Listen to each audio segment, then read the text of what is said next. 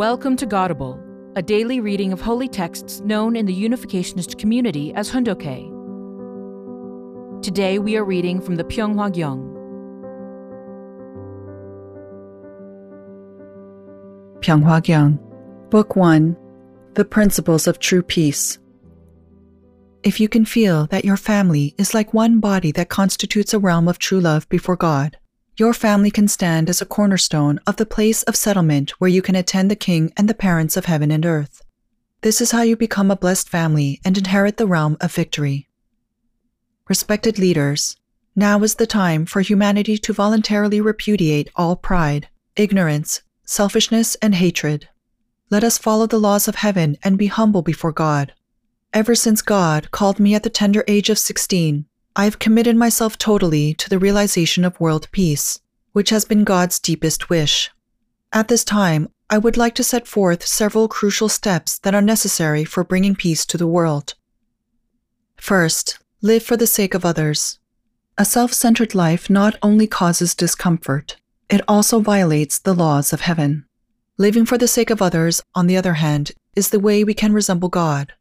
Loving our family, our community, our nation, and the world is the way to inherit God's true love, and it is the way to live in accord with the fundamental order of the universe. Only through practicing true love can we become true individuals, true parents, true teachers, and true lords. Only then can we finally become the leaders who can bring about peace on earth. A life of living for the sake of others opens the gate to peace. In this sense, the path to peace ultimately must be based on Godism, or head-wing thought.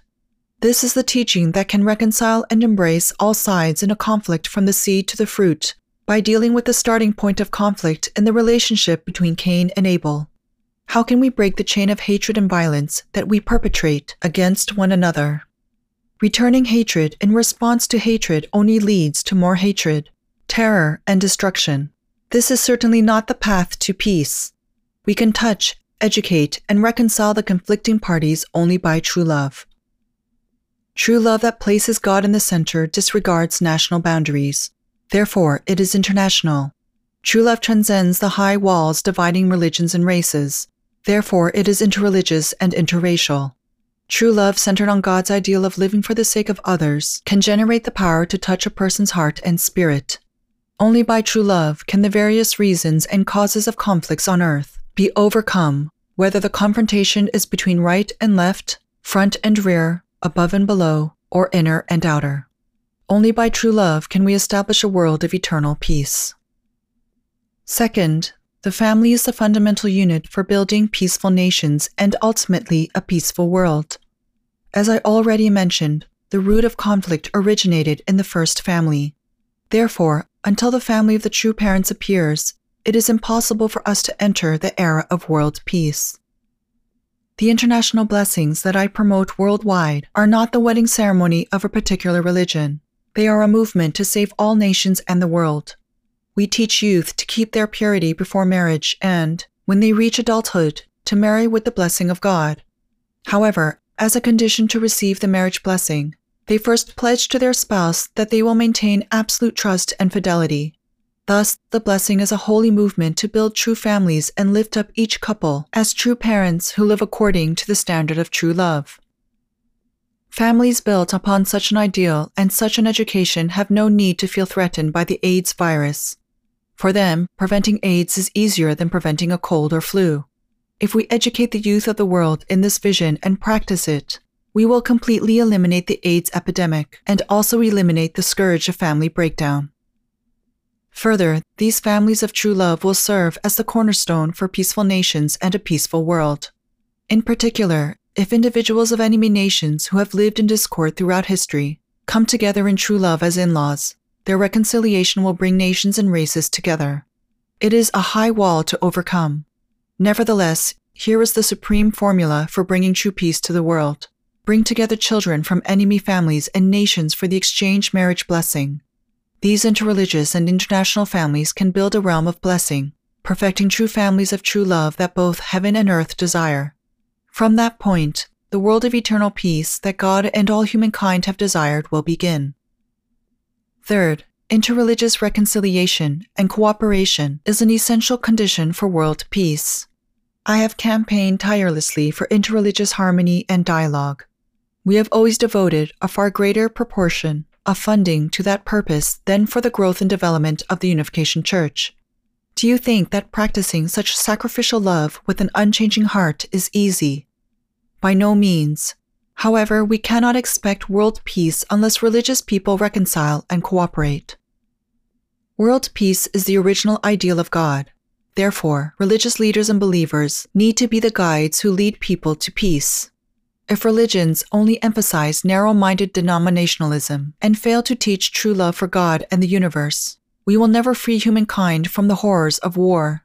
In the face of this global crisis, religious leaders have to practice true love, humbly following God's will, walking hand in hand beyond the perimeters of their own religion. The inner power of religion touches our hearts and can recreate us as citizens of peace. It can cultivate our ability to practice self-control from within, and it can overcome historical hatreds and resentments among us. This is the root from which true peace and stability arise. If religions demonstrate love for each other, cooperate with each other, and serve each other, putting the higher ideal of peace ahead of their particular doctrines, rituals, and cultural backgrounds, the world will change dramatically. Fourth, I once again emphasize the proper role of the United Nations in realizing world peace. As a representative organization for world peace, the UN has made many contributions. Last year, I presented my proposals to solve the fundamental problems plaguing this world, given that its circumstances have changed and the complex situations in which nations find themselves today are unlike those at the time of the UN's founding. One of these proposals was to establish a special body that would discuss and evaluate the religious, spiritual, and moral dimensions of world problems. The UN must serve the world and God's ideal of creation effectively. To do so, it has to transcend the power of politics and national diplomacy, which reflect the motives of nations ruled by self-interest. Only then can it truly protect the human rights of all peoples and nations and build world peace. This is not limited to the United Nations. Maintaining order in the world and protecting public prosperity and peace will be impossible as long as political sovereignty operates on the principle of national self-interest and ignores and undermines moral and spiritual values. High-level leaders have to ground themselves spiritually and morally upon God's ideal and govern according to universal principles. No political power or earthly authority stands above God and the laws of heaven. Moreover, the UN has to listen to and embrace many of the views of the non-governmental organizations. This is the reason we established WANGO. I encourage all NGOs, while not losing your original founding spirit, to dialogue and cooperate with one another. I request that you continue to be of service to the world, to be unselfish, and to stay free of corruption. Respected leaders, a person who only talks about world peace without practicing it is not a true leader. Given the current world situation, we cannot leisurely sit back and wait for the arrival of world peace. It is a time of urgency. Each of us, the ambassadors for peace and everyone else, has to hold back nothing for the creation of world peace. Let us all take active roles as leaders in the movement for peace. I wish and hope that, centered on the peace embassies, all international organizations, including the United Nations, will participate actively in the movement for world peace. It is our historic quest. Let us be united in mind and heart. Let us become pioneers for world peace by first building ideal families of true love and living for the sake of others. May God's hand be upon you and bless you forever. Thank you very much. Thank you for listening to today's episode of Godable. Godable is brought to you by the National Victory Fund and support from listeners like you. To donate, visit godable.org. Thank you.